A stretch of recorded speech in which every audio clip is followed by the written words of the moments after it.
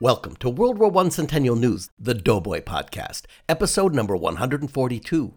The Doughboy Podcast is about what happened 100 years ago, during and after the war that changed the world. And it's not only about then, but it's also about now. How World War I is still present in our daily lives in countless ways. But most important, the podcast is about why and how we'll never let the awareness of World War I fall back into the mists of obscurity. So join us as we explore the many facets of World War I, both then and now. I'm Theo Mayer, the Chief Technologist for the Commission and your host. Welcome to the show. This week on the show, we're going to open with A Century in the Making, where we're going to meet Derek Sansone, who is organizing a local grassroots effort to raise money for the memorial at his local American Legion post, named for a World War I veteran, Milton J. Brownscheitel. For our 100 Years Ago segment, we hear about a World War I Medal of Honor recipient who also hits the fundraising trail this week. A royal family begins a national thank you tour of America. And you'll hear about the predictions for the modern automobile. Then going back 101 years to 1918, we hear from President Woodrow Wilson about a congressional initiative he feels is a moral imperative. We have our next installment of the feature, Born in the Month of, where you'll meet some famous, some notorious, and some interesting people born in the month of September and learn about their connection to or service in World War I. For our Historians Corner, we speak with Dr. John Morrow, the recipient of the 2019 Pritzker Military Museum and Library Literature Award for Lifetime Achievement in Military Writing. And we're going to close with The Buzz, where we explore some of our favorite stories, posts, and articles that you'll find on social media and on the internet. All this week on World War I Centennial News, the Doughboy Podcast.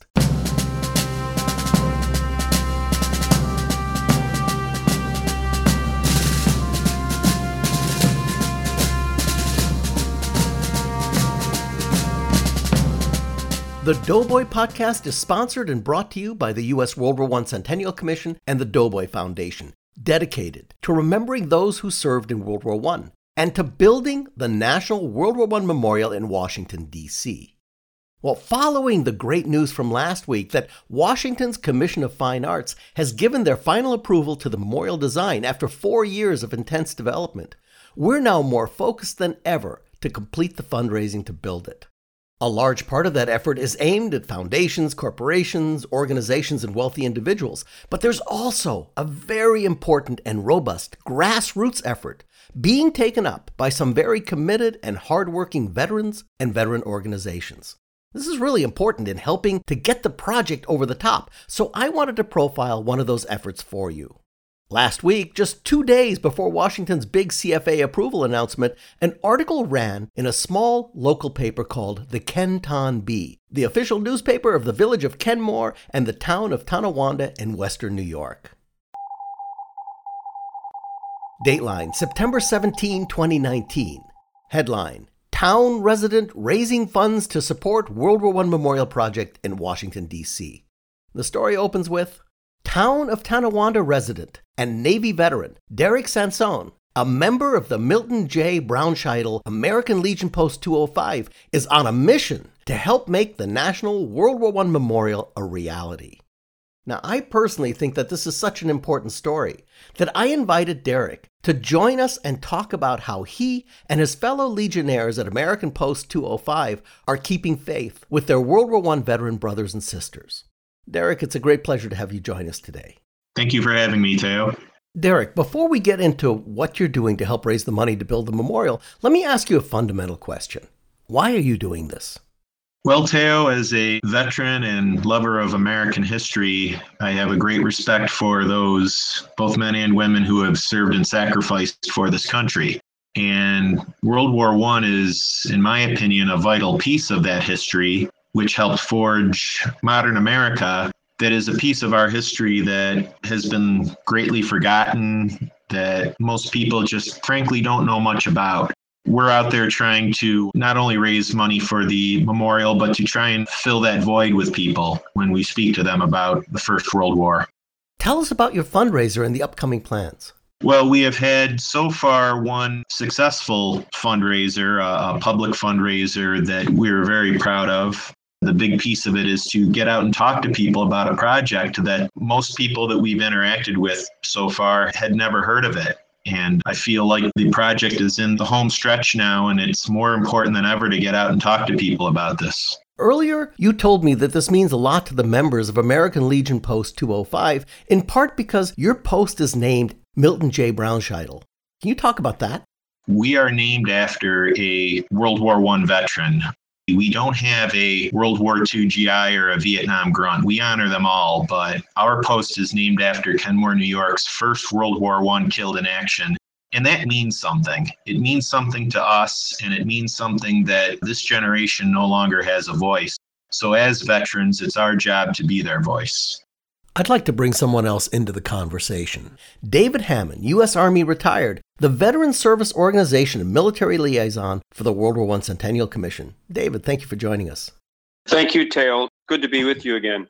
David, what Derek and Post 205 are doing is really important and meaningful to the National World War I Memorial effort. Are there other posts and other veteran groups doing this? Absolutely, Teo. I've noticed a huge uptick of interest among veteran service organizations of all kinds to help us get over the top by making individual donations. It's a groundswell of excitement and passion and continues to gather speed as we head that ever important finish line. Veterans are absolutely crucial to this grassroots effort because the veterans community are a natural constituency, just as Derek said, because they're connected. America should never forget its veterans. Again, David, the Commission recently launched a recognition program for posts and organizations that are fundraising for the memorial called the AEF Memorial Corps. If a post or organization raises money for the memorial, how do you recognize them? A post that makes a donation, whether that post is named after a World War I veteran or not, they get a special certificate that's only to be given during these commemoration years for the recognition of a post and its financial contribution. And forever, the post framed that, put it in their spaces, and will always be recognized, both archived in our material, but also in that community as being an AEF memorial post. Derek, any closing thoughts? From a post standpoint, the vast majority of the members are very excited about this and have been very supportive, helping out at the handful of events we've had. We do a lot of talking about honoring our principles, honoring our traditions, honoring the past, but sometimes you have to get out and put some action behind those words and principles. And that's what we're trying to do. As veterans, we may not be serving our country in uniform anymore, but we still care about our country and our community and its history and what it took to get us here. The First World War was in many ways the beginning of the American century and what kind of a nation that we became. So it's important to remember our roots, and this cause will help us do that as Americans. Veteran Derek Sansone is a member of the Milton J. Brownshidle American Legion Post 205 in Western New York and member of the Navy Seabee Veterans of America. And David Hammond is the Veteran Service Organization and Military Liaison for the World War I Centennial Commission. We have links to Derek's article and their contact information in the podcast notes. It's time to jump into our Centennial Time Machine and go back 100 years to see what was happening in late September of 1919, followed by a story that goes back an additional year to 1918.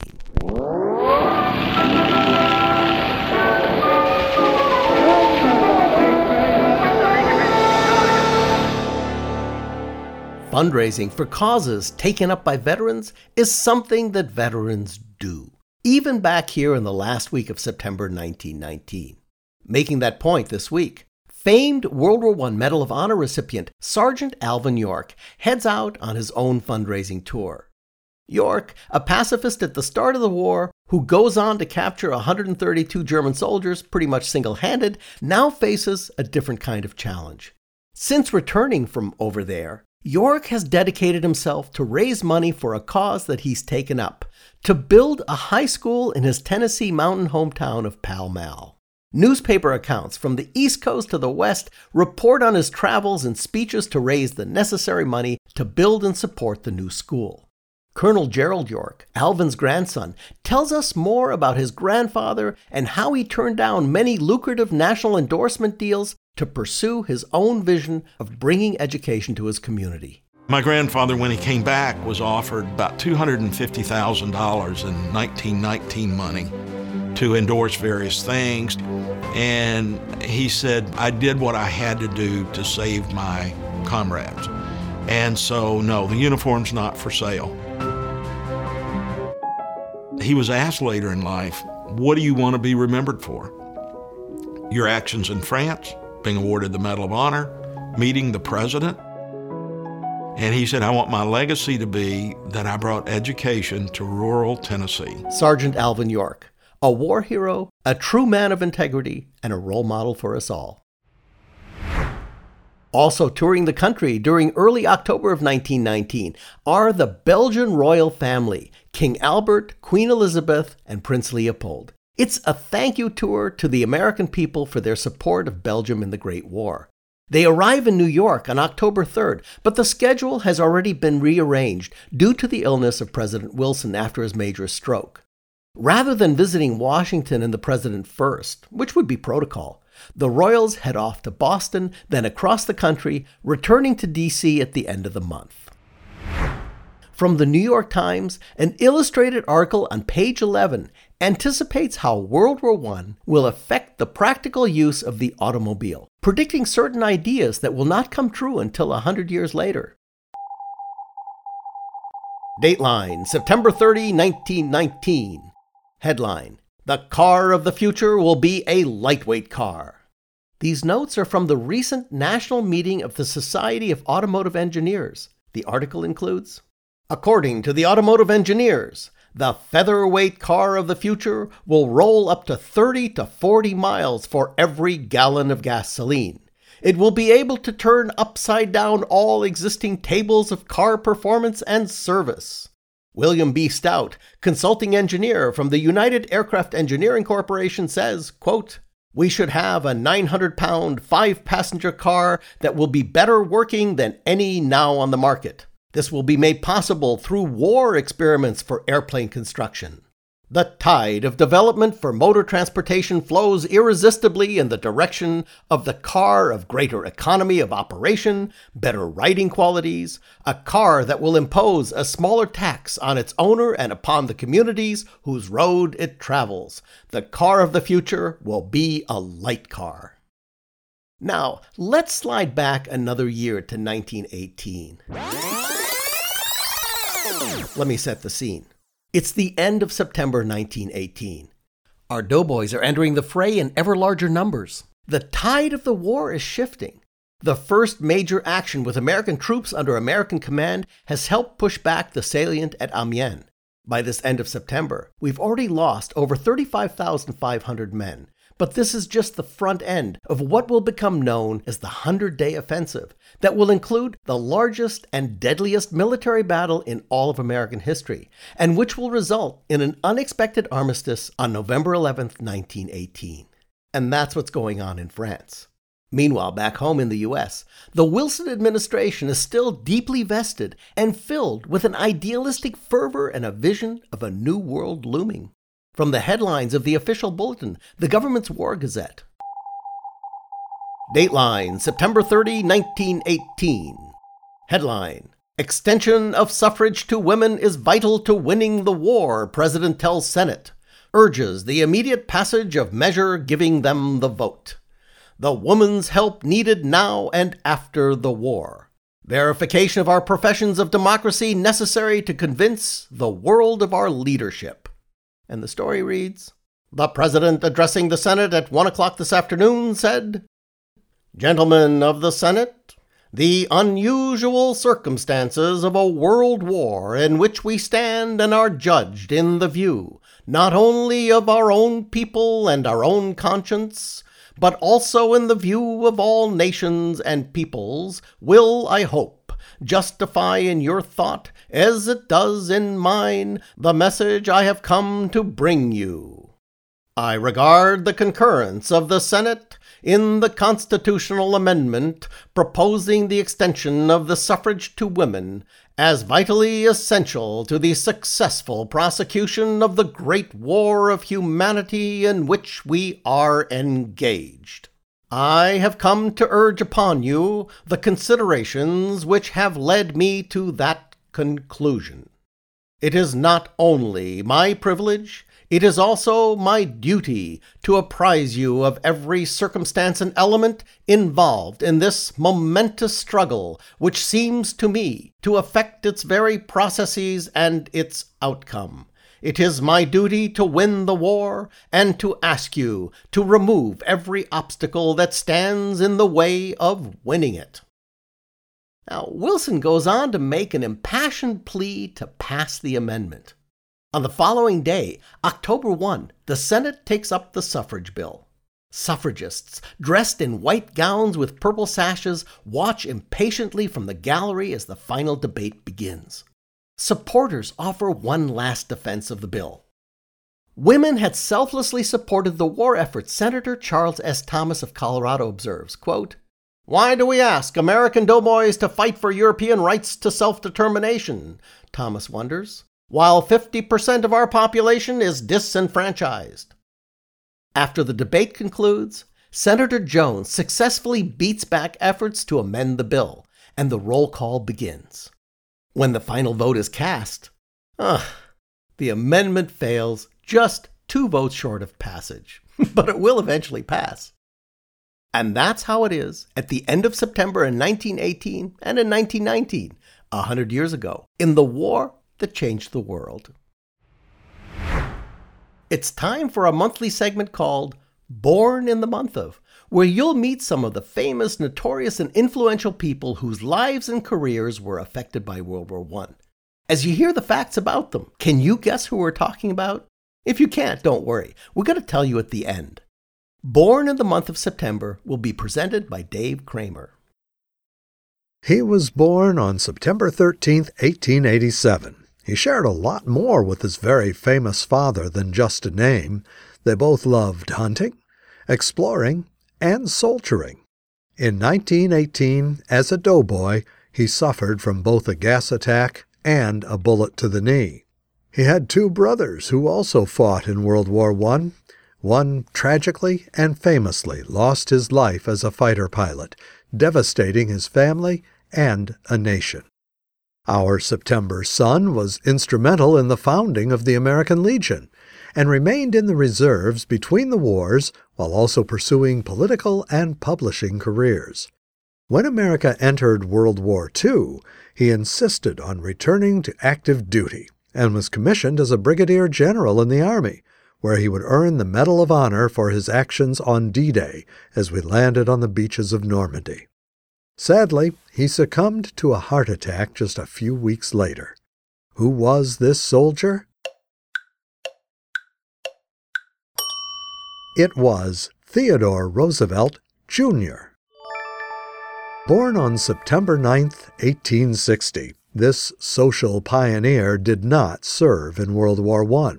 In fact, she is better known as a pacifist who tried to keep the United States out of the war, supporting Wilson's 1916 presidential campaign slogan, "He kept us out of war." While Wilson did an about-face to declare war on Germany just a month after he was inaugurated, our social activist continued to preach against it as a leader in the Women's Peace Party, which earned her a great deal of ire and scorn. After the war, Herbert Hoover recognized her organizing skills and enlisted her to help him round up food to feed a starving Europe, thus polishing her tarnished reputation in the eyes of many. She continued to advocate for peace throughout the 1920s, earning her the Nobel Prize for Peace in 1931. Who was this crusading warrior for peace? Her name was Jane Addams. Born on September 12, 1888, he was already a popular singer and dancer in France when war broke out in 1914. He was almost immediately injured by a piece of shrapnel that entered a lung. Recuperating in a nearby village, when it was overrun by Germans, he was captured and moved to a prisoner of war camp. As he recovered, he was relieved to learn that his injury did not end his singing, and he was soon lifting the spirits of his fellow prisoners with song and dance. Determined to escape, He learned of a prisoner swap program that would allow captured ambulance drivers to be returned to France.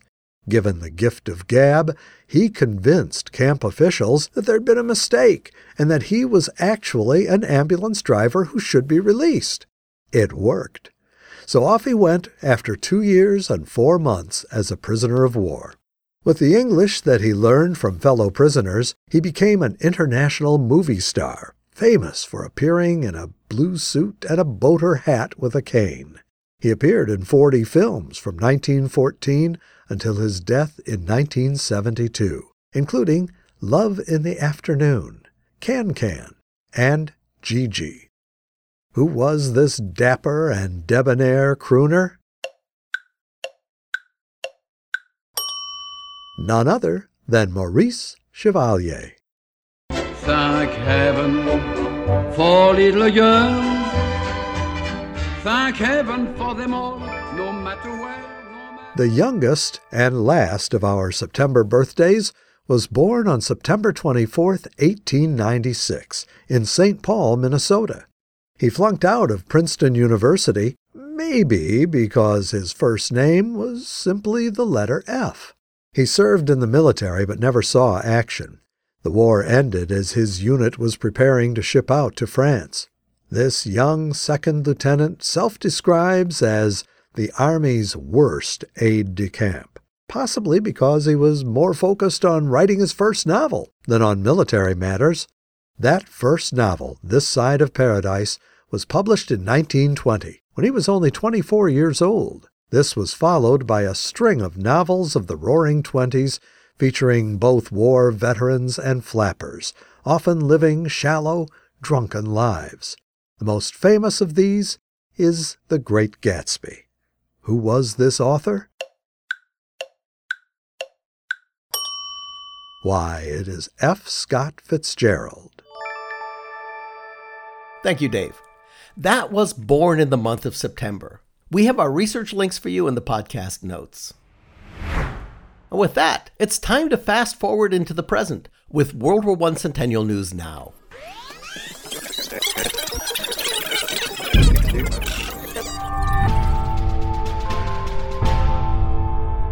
During this part of the podcast, we explore how World War I is being remembered and commemorated today. Here is where we spotlight the ongoing remembrances and commemoration activities surrounding World War I and World War I themes. On Saturday, November 2nd, an annual tradition in Chicago will take place at the Pritzker Military Museum and Library called the Liberty Gala. The gala celebrates and supports the work of the museum and library and honors the men and women of the U.S. Armed Forces, past and present. The annual event features the presentation of the Pritzker Military Museum Lifetime Achievement Award for Military Writing. This year, that award is going to Dr. John Howard Morrow, Jr., a noted historian and educator with an incredible career.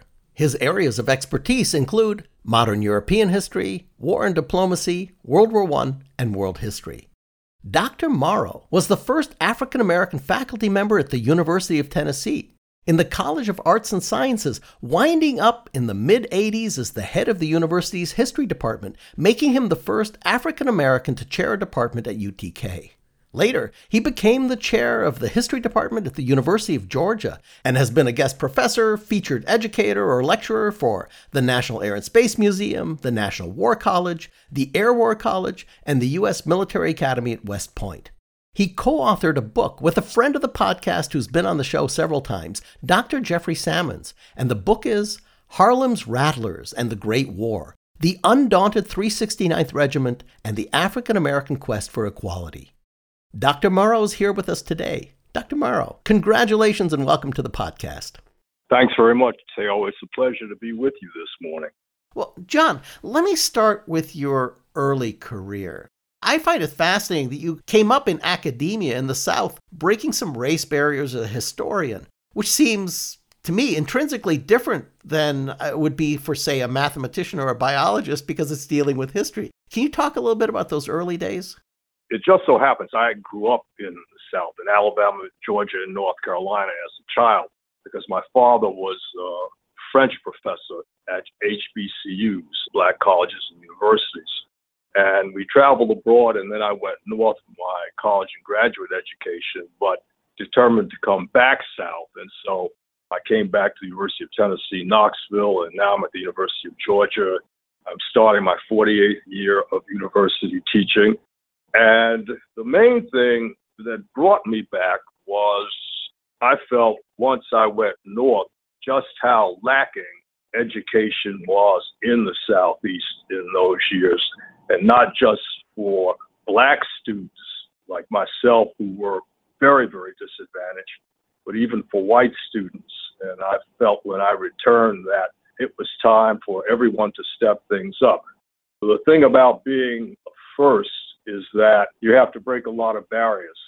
I never had problems with my students, and these are overwhelmingly white student populations, have always accepted me, and I've always talked in my classes about gender and race, because a number of historians who teach these subjects don't, especially in military history.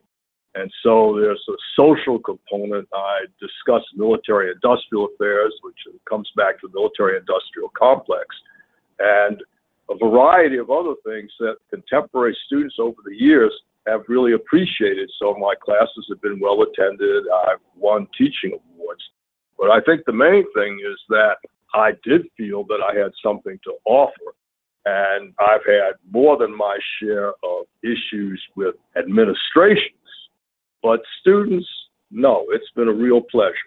That's great. Great answer. Now, you did a book with Dr. Sammons. We had him on the show recently, and he actually made the statement, and I think it's really a poignant statement, that you can't really study the progress of racial equality in the United States without looking at it in the military. Would you tend to agree with that? Absolutely. First of all, Jeff and I have been good friends and colleagues for years, always in different universities. Some people might consider us in certain political and administrative realms troublemakers, but we share that sort of approach to life. But my family has a very strong record in the military. My great uncle on my mother's side was awarded a Distinguished Service Cross and a French War Cross or Croix de Guerre in the First World War. My wife's father was a regimental surgeon in the 92nd Division in Italy. My uncle on my father's side was an infantry officer in Korea and Vietnam. And our son was in Special Forces and Military Intelligence in the war in Iraq. So we have a very long tradition of military service on both sides. And what you learn when you study military affairs is that literally in the 19th century, after the Civil War, the Navy was integrated. Of course, the Army had created 4 black regular regiments. But once the 20th century hit and the racism of imperialism, of white supremacy, the white Southerners really did not want any black servicemen bearing arms and fighting for the country, because they were afraid that these men would return and essentially upset segregation. And it was understood by African Americans and white Southerners as well, that if you were willing to shed your blood for the United States, then you deserved equal citizenship rights, which African Americans did not have. And it's fascinating because the French actually have a term for it. It's called l'impôt du sang. It's the blood tax. In other words, if you're willing to fight, then you deserve equality. And that's been one of the fundamental problems in this country over the centuries since African Americans have fought in every war, that it was this continued denial and actual denigration, and I mean even lying about the qualities of black servicemen and black officers to keep them from being able to claim equal rights and equal citizenship, which they should have been able to do in the First World War and weren't. Well, you and Dr. Sammons did a book together, The Harlem Rattlers and the Great War, about the 369th. Can you tell us a bit about both the book and how your collaboration came together? Yeah, we've known each other for years. Jeff is a specialist in African American history and specifically sports history. And in New York, he was approached by some editors a number of years ago to do sort of a pictorial history on the 369th, since they're out of New York. And he called me because I've been an established military historian for years and had written a book on the Great War and imperial history, and asked me if I would join him. And I said, yeah, I'd be happy to. What we then realized when we talked with these folks was they wanted a straight pictorial history, and we really wanted to do a scholarly history of this regiment, which, although it's somewhat known in African American circles, most people don't realize that the 369th, which was originally the 15th New York National Guard Regiment, is one of the most famous regiments of the First World War, and in terms of its achievements, has the best record of any regiment in the American Expeditionary Forces, and never lost a foot of ground or a prisoner to the Germans. And it spent the longest time, 191 days, in the front lines. But at the same time, when white Americans learned of it, they tended to denigrate its activities. And when the U.S. Army War College wrote its final report assessing the performance of black soldiers in World War I, it completely ignored the achievements of the 369th. It doesn't even appear in the records, and concentrated on the negative incidents in the history of African American service in the First World War, rather than talking about their achievements and the medals that they had legitimately won and how the French praised them. Since my great uncle fought that war, and he fought in one of the regiments that was tarred by white Southerners as being ineffective, and we learned that it wasn't. It was not the 369th, it's the 368. I felt that it would be, shall we say, a repayment of a debt that, in the sense, I owed my family, but also in the sense of responsibility to the country to tell the truth about black servicemen in World War I. But I think during the centennial period, so much of that has come up and come out and really sort of been exposed and talked about. I don't know the story of when it wasn't talked about, which is interesting. I only know during the centennial period how much we did talk about it. So very interesting. That's one of the keys to the centennial period, that we were able to raise these issues when you were thinking about the notion that people now are aware of the First World War.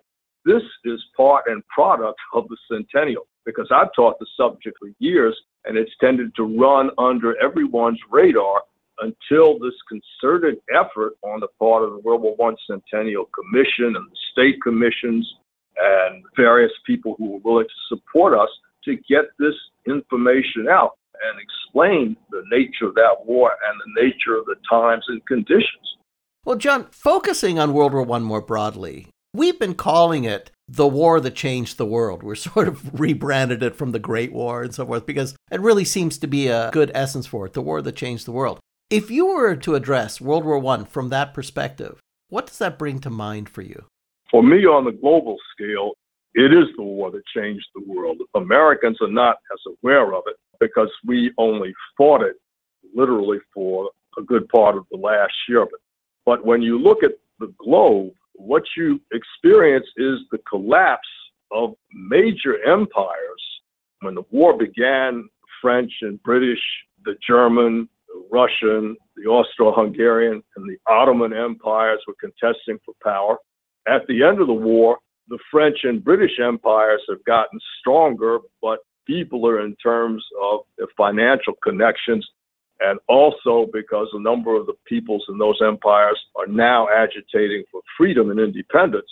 But the German, the Austro-Hungarian, the Russian, and the Ottoman Empire have disappeared. They've collapsed and been divided up into a welter of different national states based on different national groups. And they've also lost the colonies that they had, which have fallen either to the British or the French. And even when you look at the world now, my son was fighting in Iraq for a number of years, and he was well aware of the history and so on. He said, you don't understand what's been going on in Iraq ever since we went there if you don't understand the history of the First World War, when the British took over in Iraq from the Ottoman Empire and then proceeded to organize it the way it had been organized all those years. So it is most definitely the war that changed the world. The United States, by default, and Japan, we often ignore that, actually rose in the level of the great powers because of the decline of the European powers. Well, okay, I want to switch now to, in closing, a personal question. Again, I want to congratulate you on being the recipient of the Pritzker Military Museum and Library's Literature Award for Lifetime Achievement in Military Writing. So now that you're in the part of your career where you're being honored for lifetime achievements, what do you think about that? Does it make you want to relax or drive harder? No, Theo, I'm 75 and I haven't retired, and I don't have any plans to retire. Some of my colleagues, some of my students ask me these things, and I say, well, I'm enjoying doing what I'm doing. So, first of all, being singled out for the award is an incredibly gratifying thing. But I'm one of the few folks, one of I think only two, who have really spent a lot of their time working in the First World War, which is very nice because we tended to work in obscurity, and it wasn't a very popular subject, which didn't bother me because I write for both an academic and a popular audience.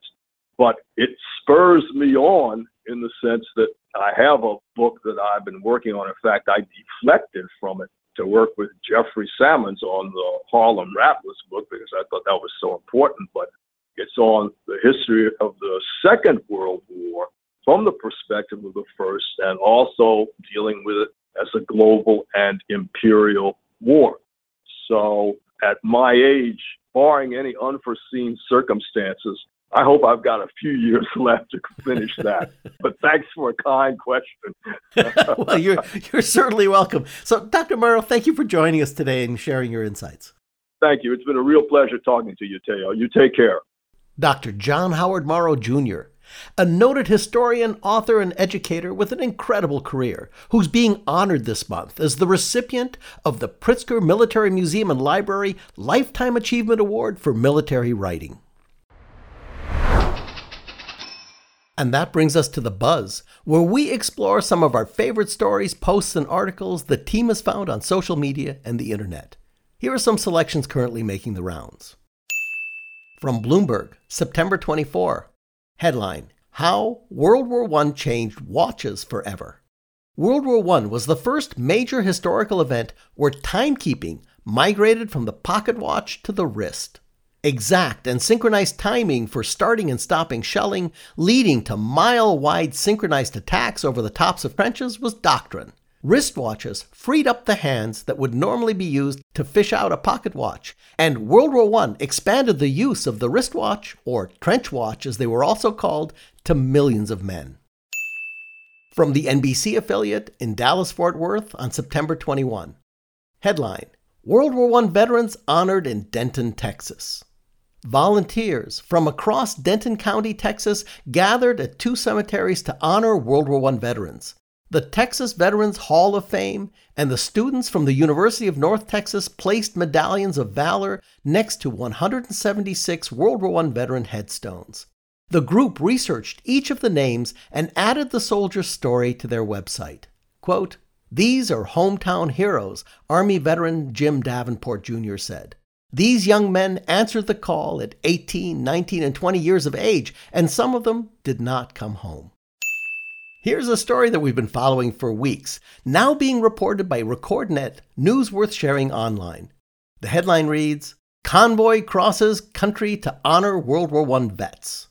Dozens of veterans, volunteer drivers, and supporters participated in the 100th Military Vehicle Preservation Association Transcontinental Convoy. The convoy is retracing much of the route of the original and first 1919 transcontinental convoy that went from Washington, D.C. to the West Coast. One of the participants was Lieutenant Colonel Dwight D. Eisenhower, who would go on to become the 34th President of the United States and would be instrumental in creating the National Highway System. And there's little question that this convoy experience deeply influenced him. From local AM radio station WIBW, the headline is, "Orange County, Indiana Historical Society hosting traveling exhibit." The Orange County Historical Society will host The Great War from Ration Lines to Front Lines, an Indiana Historical Society traveling exhibit.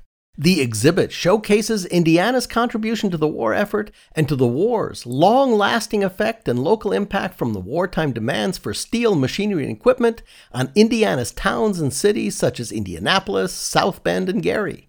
It'll be on display at the Orleans Public Library through October 14th. From the Herald-Dispatch, September 14. Headline: West Virginia man reunited with father's World War I items. An American World War I soldier's gun and medals left in a safe deposit box were reunited with his son thanks to the West Virginia Treasurer's Unclaimed Properties Division. David McKee, 75, said that he was shocked to find out that his father, Mason Shelby McKee, had taken the gun, medals, and other items to a Huntington Bank safe deposit box for safekeeping. After Mason McKee died in the early 1970s, the items remained unclaimed and eventually ended up in the custody of the state treasury. West Virginia State Treasurer John Perdue presented the gun and the medals to McKee in a ceremony at his hometown in Huntington. And there you have it. Some of our picks for stories buzzing around the internet and online that remember World War I and World War I related events. We have links to the articles for you in the podcast notes. And that wraps up episode number 142 of the award-winning World War I Centennial News, the Doughboy Podcast. Thank you for listening. We want to thank our great guests, contributors, talented crew, and supporters, including veteran and memorial fundraiser Derek Sansone, the Commission's David Hammond, historian, author, and PMML Lifetime Achievement honoree Dr. John Morrow. Thanks to Mac Nelson and Tim Crow, our editing team. Juliette Kowal, the line producer for the show. Dave Kramer, researcher, writer, and presenter of Born in the Month of September. J.L. Michaud for web support. And I'm Teo Mayer, your producer and host.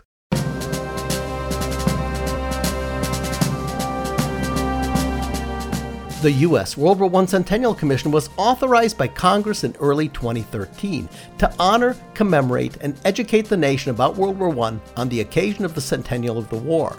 For over a half a decade, the Commission, commissioners, staff, and our many associates and supporters have labored to inspire a national conversation and awareness about World War I. We brought the lessons of 100 years ago to today's educators, their classrooms, and to the public. We've helped to restore World War I memorials in communities of all sizes across the country. And now, as the Commission's charter to honor, educate, and commemorate the centennial of World War I has been successfully completed, the full focus of the Commission is turning to a capstone mission to build a national World War I memorial in Washington, D.C., that after a century will finally stand in this important international nexus to honor the memory and sacrifice of the men and women who served this nation during those transformative years of World War I. We want to thank the Commission's founding sponsor, the Pritzker Military Museum and Library, as well as the major contribution of the Starr Foundation. We also want to thank our podcast sponsors, the U.S. World War I Centennial Commission and the Doughboy Foundation. The podcast and a full transcript of the show can be found on our website at ww1cc.org/CN. You'll find World War I Centennial News, the Doughboy Podcast, in all the places you get your podcasts, including iTunes, Google Play, TuneIn, Spotify, Radio on Demand, even on YouTube, asking Siri, or asking your smart speaker by saying, play WW1 Centennial News Podcast. The Commission's Twitter and Instagram handles are both at WW1CC and on Facebook at WW1 Centennial. Thank you for joining us, and please help us meet our funding goal for building the National World War I Memorial. If your organization is interested in helping with local fundraising, just contact us. Go to WW1CC.org and click on the contact button in the menu bar. Thank you. Oh, it's not the fact that you carry on your back, nor the Springfield on your shoulder, nor the 5-inch crust of khaki-colored dust that makes you feel your limbs are growing older, and it's not the height on the hard turnpike that wipes away your smile, nor the socks of sisters that raise the blooming blisters. It's the last long mile. Thank you for listening. So long.